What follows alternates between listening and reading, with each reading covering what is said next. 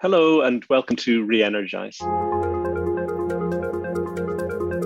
This is the place to discover more about emerging tech in offshore renewables and how we will meet our future energy needs. My name is Tom Quinn, Analysis and Insights Manager at ORE Catapult, the UK's leading innovation and research centre for offshore renewables. I'm back with the Head of Analysis and Insights, Gavin Smart, as we review the biggest developments in offshore renewable energy this year. As we come to the end of 2021, it's been another unprecedented year that many of us couldn't have predicted. With that being said, we gave it our best shot at the beginning of the year, highlighting 6 key predictions that we believed would take shape this year. Join us as we discuss just how accurate our predictions have been for 2021 and what 2022 has in store for the industry. So without further ado, let's jump right in. Okay, Tom. So the first prediction in the blog was around the topic of United States offshore wind. So the expectation was to see much more progressive policy and to see the Vineyard Wind project take FID. So where are we on these? Yeah, I don't think we really stuck our necks out very much on this one by saying there'd be more progressive policy. It was a fairly safe bet with Biden in power, but what we have seen is in the middle of the year, we said there was a new target set for 30 gigawatts by 2030. And now we're starting to see the projects getting sanctioned and starting construction to meet that target. Vineyard did take FID and it started construction. It's broken ground. The other big bit of policy news in the US is that the $1 trillion infrastructure bill through Congress, and that includes all sorts of infrastructure, but the offshore wind specific bits are looking at big investments in ports, state funding and grants for ports, $100 million for R&D in the wind sector. So I think that includes onshore wind. One of the big ticket items was $2.5 billion spent on transmission assets. That's a big one to enable that 30 gigawatts to be achieved. And then finally, there was a £20 million, so relatively small pot for sustainability in offshore wind. That's definitely all to be welcomed. I guess just to clarify that's $20 million. Yes. What did I say? I think you're pretending that we're all in the UK. I mean, I guess some of the positives about that are, the legislation that's already gone through, because it feels like increasingly it's going to be harder and harder to get things through in terms of the way the kind of the politics are working and stalemates, that kind of thing. So yeah, one of the positives to come out of this has been a clear pipeline of proposed leasing rounds. So we've got 3 or 4 lease sales that are due to take place in the next couple of years. Mostly on the East Coast, and then there's one on the West Coast in the near term and some further out closer to 2030. So all of this is getting things ready to achieve that 30 gigawatts by 2030 target. Great. Now, either by luck or judgment, you've kind of segged into talking about pipelines there, which is great, because the next prediction was looking at the growth in the UK offshore energy pipeline. So we talked in the article about ScotWind leases and hopefully seeing some kind of ring fence budget for marine energy. How have we got on there? We've done okay. I mean, in the middle of the year, we had to admit that we'd got it slightly wrong with ScotWind. There was a delay while Crown Estate Scotland worked out the new option fee, the revisions to make sure that they're not effectively giving away this acreage too low a price. But that's all going ahead, and it's all been fairly positive news. A lot of floating wind likely to come out of the Scotland leasing round. But a lot of eyes are now on the allocation round 4, which was opened today. It's potentially huge. I don't know if you want to go into some of the details, Gavin. Yeah, so AR4, like you said, now open for business, as it were. And so we expect there's probably up to about 12 gigawatts of offshore wind going to bid into AR4. We'll see how much of that gets through, but we're going to see significant capacities awarded this time round. The exciting thing as well about AR4, for the first time there is a ring fence budget for floating offshore wind, but also now for tidal stream energy. So I think the 2 things that Catapult and many others in the industry have been pushing for, it's great to see that these are actually now put in place. So I think we'll all be watching keenly to see what actually happens in terms of the auction results. But it's really positive that there's a real acknowledgement that these technologies, we need to develop them, and we need to start doing it now. We can't just put it off and off and off. So again, real positive, but we need to kind of see what actually gets awarded come the start of next year. I think there's going to be potentially less focus on the strike prices, because we saw in the last allocation round some very surprising numbers. But this time round, you'd hope that maybe the prices might be a bit higher, but it might mean it's better for the UK supply chain. And like you said, for some of these more innovative technologies that require higher strike prices? Well, I think it's, yeah, and I suppose you need to split it between kind of more established technologies such as offshore wind and compared to floating offshore wind and tidal stream, given that the ceiling price for offshore wind has been set at £46 for the auction, which, as you said, is, it's about £6 higher than the average price from AR3. But in terms of the optics and what's acceptable, how much higher than £40 you could go this time, it's kind of difficult, especially if you want to get the bulk of the capacity through. So definitely things to look at, but it would be great to see more balance come in terms of the overall value between strike prices, supply chain value, energy security, etc. But it's a tough one to master in terms of getting the balance right, that's for sure.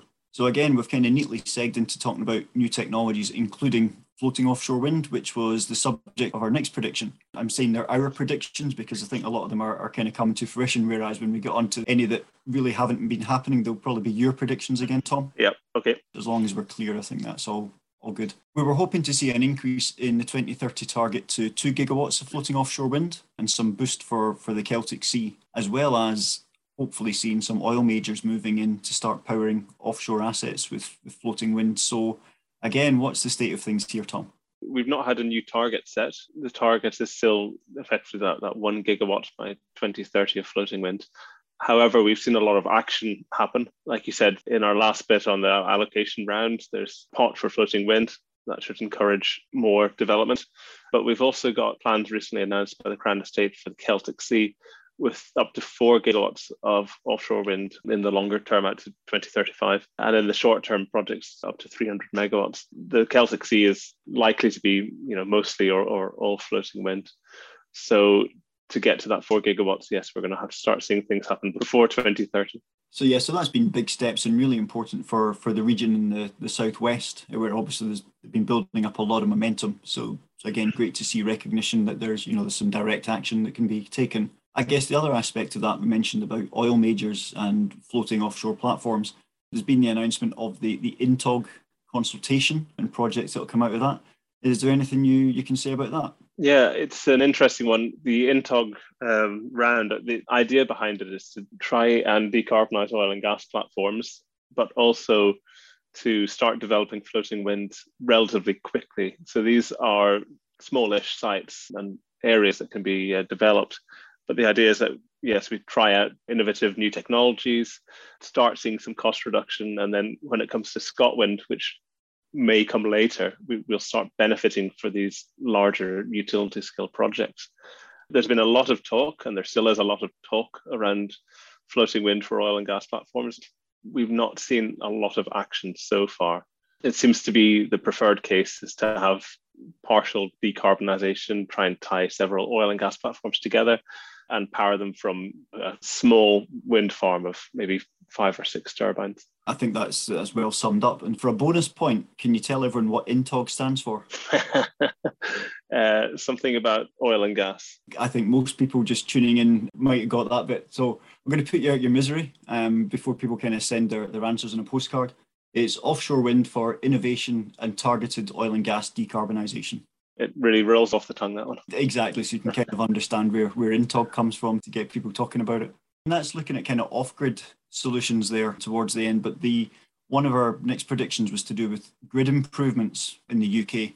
And we mentioned about the offshore transmission network review being underway. And there was mention in the blog about development of energy islands and hydrogen demonstration projects. A bit of a range of things within them. We've tried to squeeze into kind of grid improvements there. Take us through what's happened on each of those for now, please. Yeah, so the energy islands front, we've seen some more.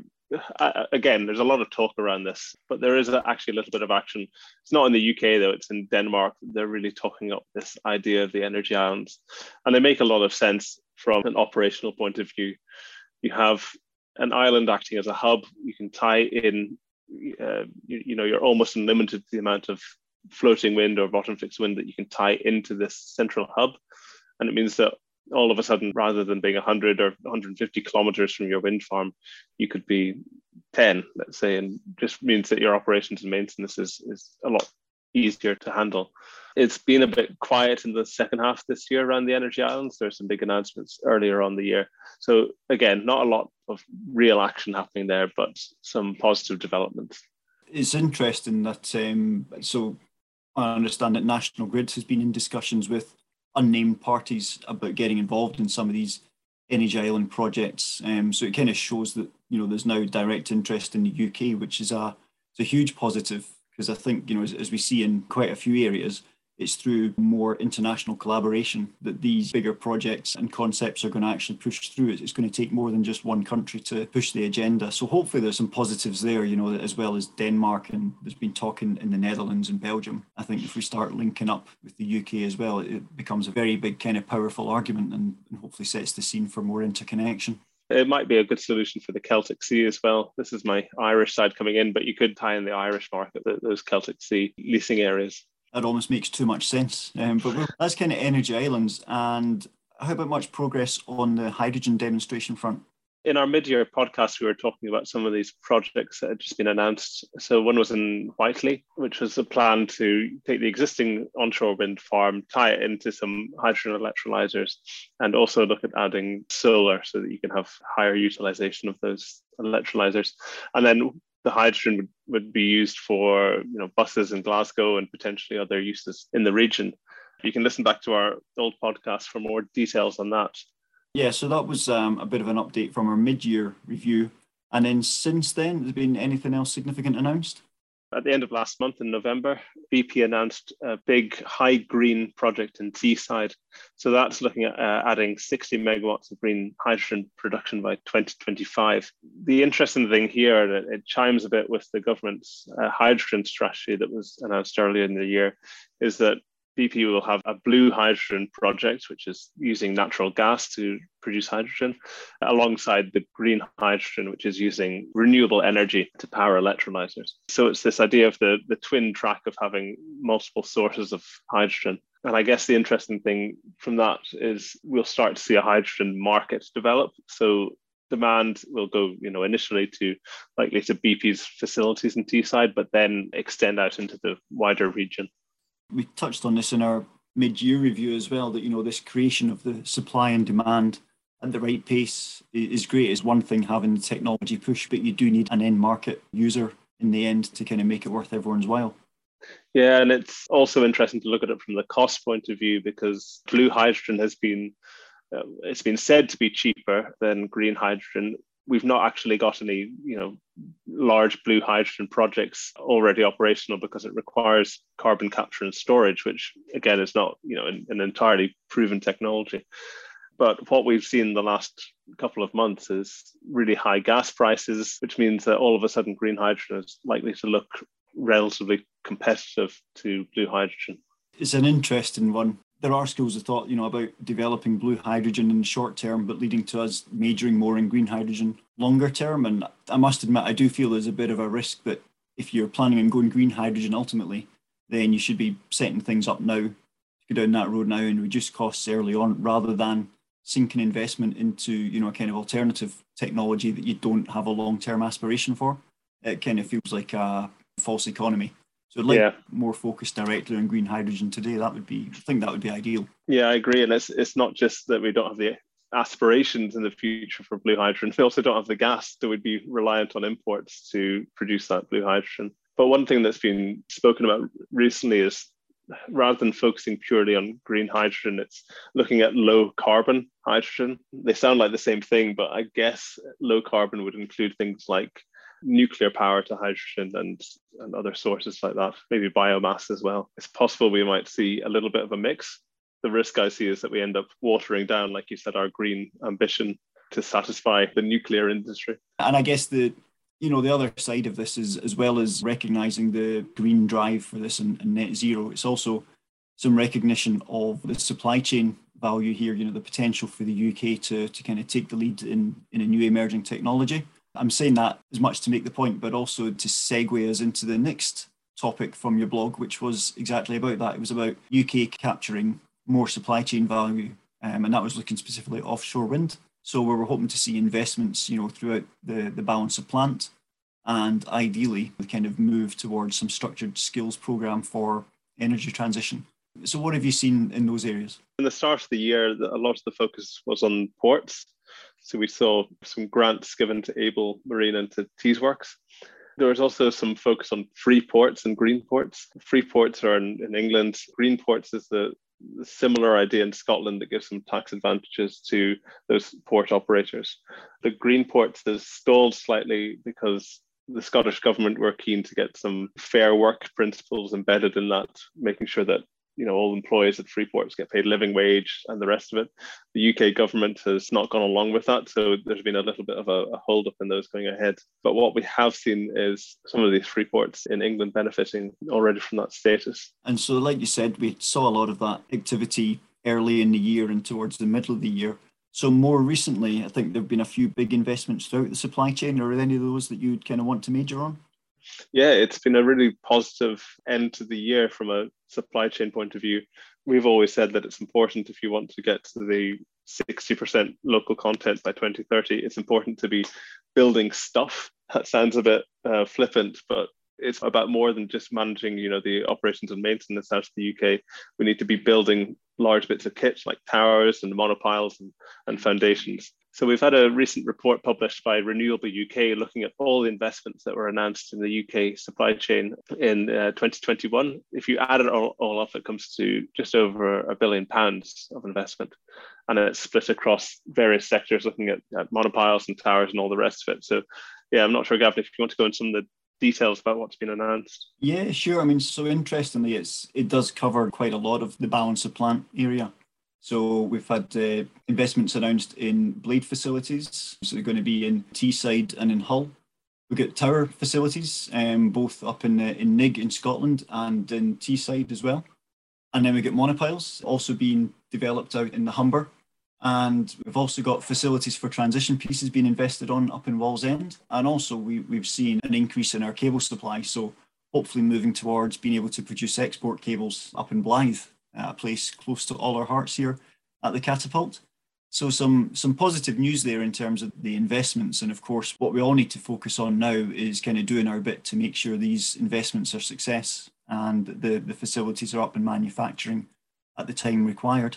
Yeah, it's a really good question. Is all this investment, it's all positive news, but is it enough to make us reach our targets? I think you've kind of hit the nail on the head. We need to make sure that the investments that have been made, that we use those facilities as much as possible, have them really high utilization rates, but it's likely we're going to need several years of these levels of investments.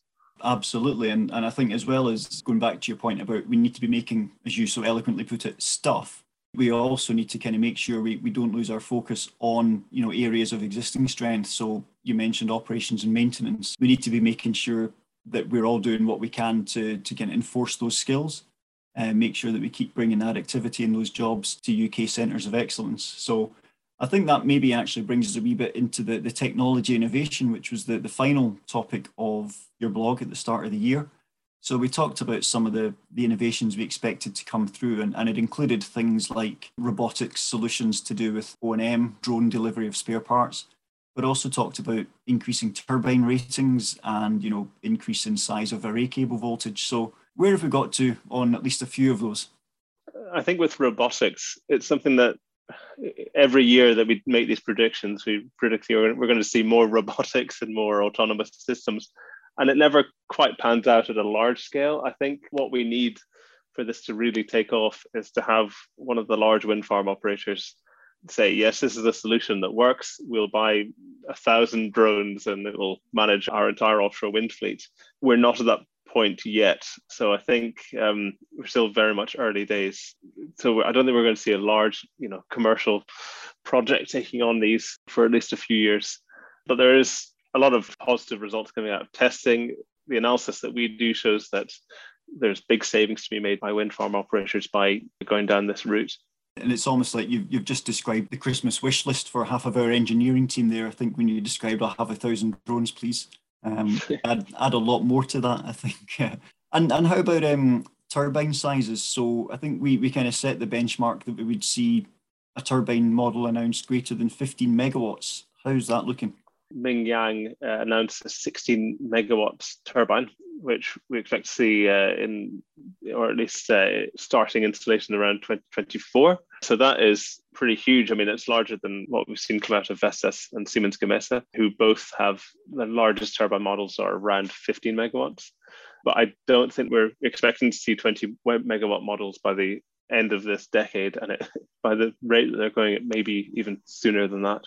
It depends who you ask what the answer to that is, I think. And yeah, I mean, it's interesting. It doesn't feel long since 15 megawatts being announced. We're just outstripping, GE's largest of 13 megawatts. So yeah, it does feel like every year that goes by, the bar is just getting raised and raised, which is excellent. And, as long as someone's out there making the vessels and the cranes, etc., to install these beasts, I think we'll all be fine. It's not only size that's been a focus, but we're also looking at sustainability. It's something that, as the Catapult, we're very invested in looking at circular economies and end-of-life strategies for offshore wind. So there's been some technical innovation on that front as well. Yeah, so we're seeing the industry come together, looking at recycling and lower impact solutions for blades especially. And significantly, Vestas have come out and committed to producing zero waste turbines by 2040. If we're considering the whole of the turbine, I think that's a really big move.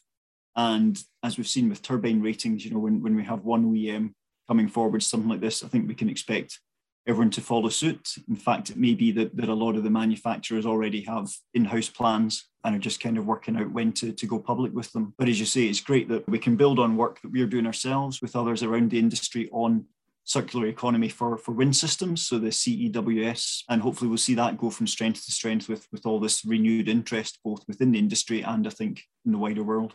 So that's a nice roundup of where we've got to with our 2021 predictions. And as usual, we'll be coming back sometime in January with our look ahead at 2022. But just in the meantime, even just based on the topics we've looked at, are there any things that you'd want to point to as a brief look ahead on these subjects? I think what's interesting is in Scotland, particularly, next year is going to be a bit of a bumper year for offshore wind installations. Looking at Renewable UK's database, they say they're expecting 2.6 gigawatts to be installed in 2022. So it's really positive from that point of view. That's adding about 20% to the total capacity in 1 year. So if we carry that on, we'll have a real chance of meeting some of these longer term targets. And then in terms of the AR4, so getting more capacity away, I guess we'll all be watching keenly to find out how much floating wind and how much tidal stream gets through in their ring fence budgets, as well as the larger capacities we expect to come through for offshore wind in general. Yeah, if you look at some of the longer term forecasts that are made by the likes of Committee for Climate Change and other companies that look at these forecasts, most of them are saying that 100 gigawatts by 2050 is feasible. And floating wind is critical for reaching those targets. So it's really important that we start developing this soon. We start seeing cost reduction quickly in order to start ramping up towards these larger, I was going to say targets, but forecast numbers. And so I guess tying in with that, the other topics we've talked about there in terms of grid development and supply chain are going to be key, because otherwise, you can have all the pipeline you want, but you still need somewhere to connect into, and you still need to get the kit from somewhere. So I think we just need to, again, focus on everyone kind of moving forward at the right pace to enable this ambition. Yeah, and I guess the other enabling action to tie into what we've been talking about is hydrogen. Once you start getting 100 gigawatts of offshore wind, or we look at 150 gigawatts as well in our high case, that is going to require a hydrogen market or some other way of distributing this power both nationally and internationally. So we've got our work cut out, but it's exciting times ahead. That sums up 2022 and hopefully every year to come afterwards. Yeah, we can't rest on our laurels, and I think we've outlined that there's a lot of work still to be done. Well, as long as we can keep you gainfully employed for a while longer, I guess that's the main thing. Thanks for listening to our final episode of 2021. It's now time to de-energize until next month. In the meantime, listeners can find out more about ORE Catapult activities at ore.catapult.org.uk, and don't forget to follow us on Twitter and LinkedIn at ORE Catapult.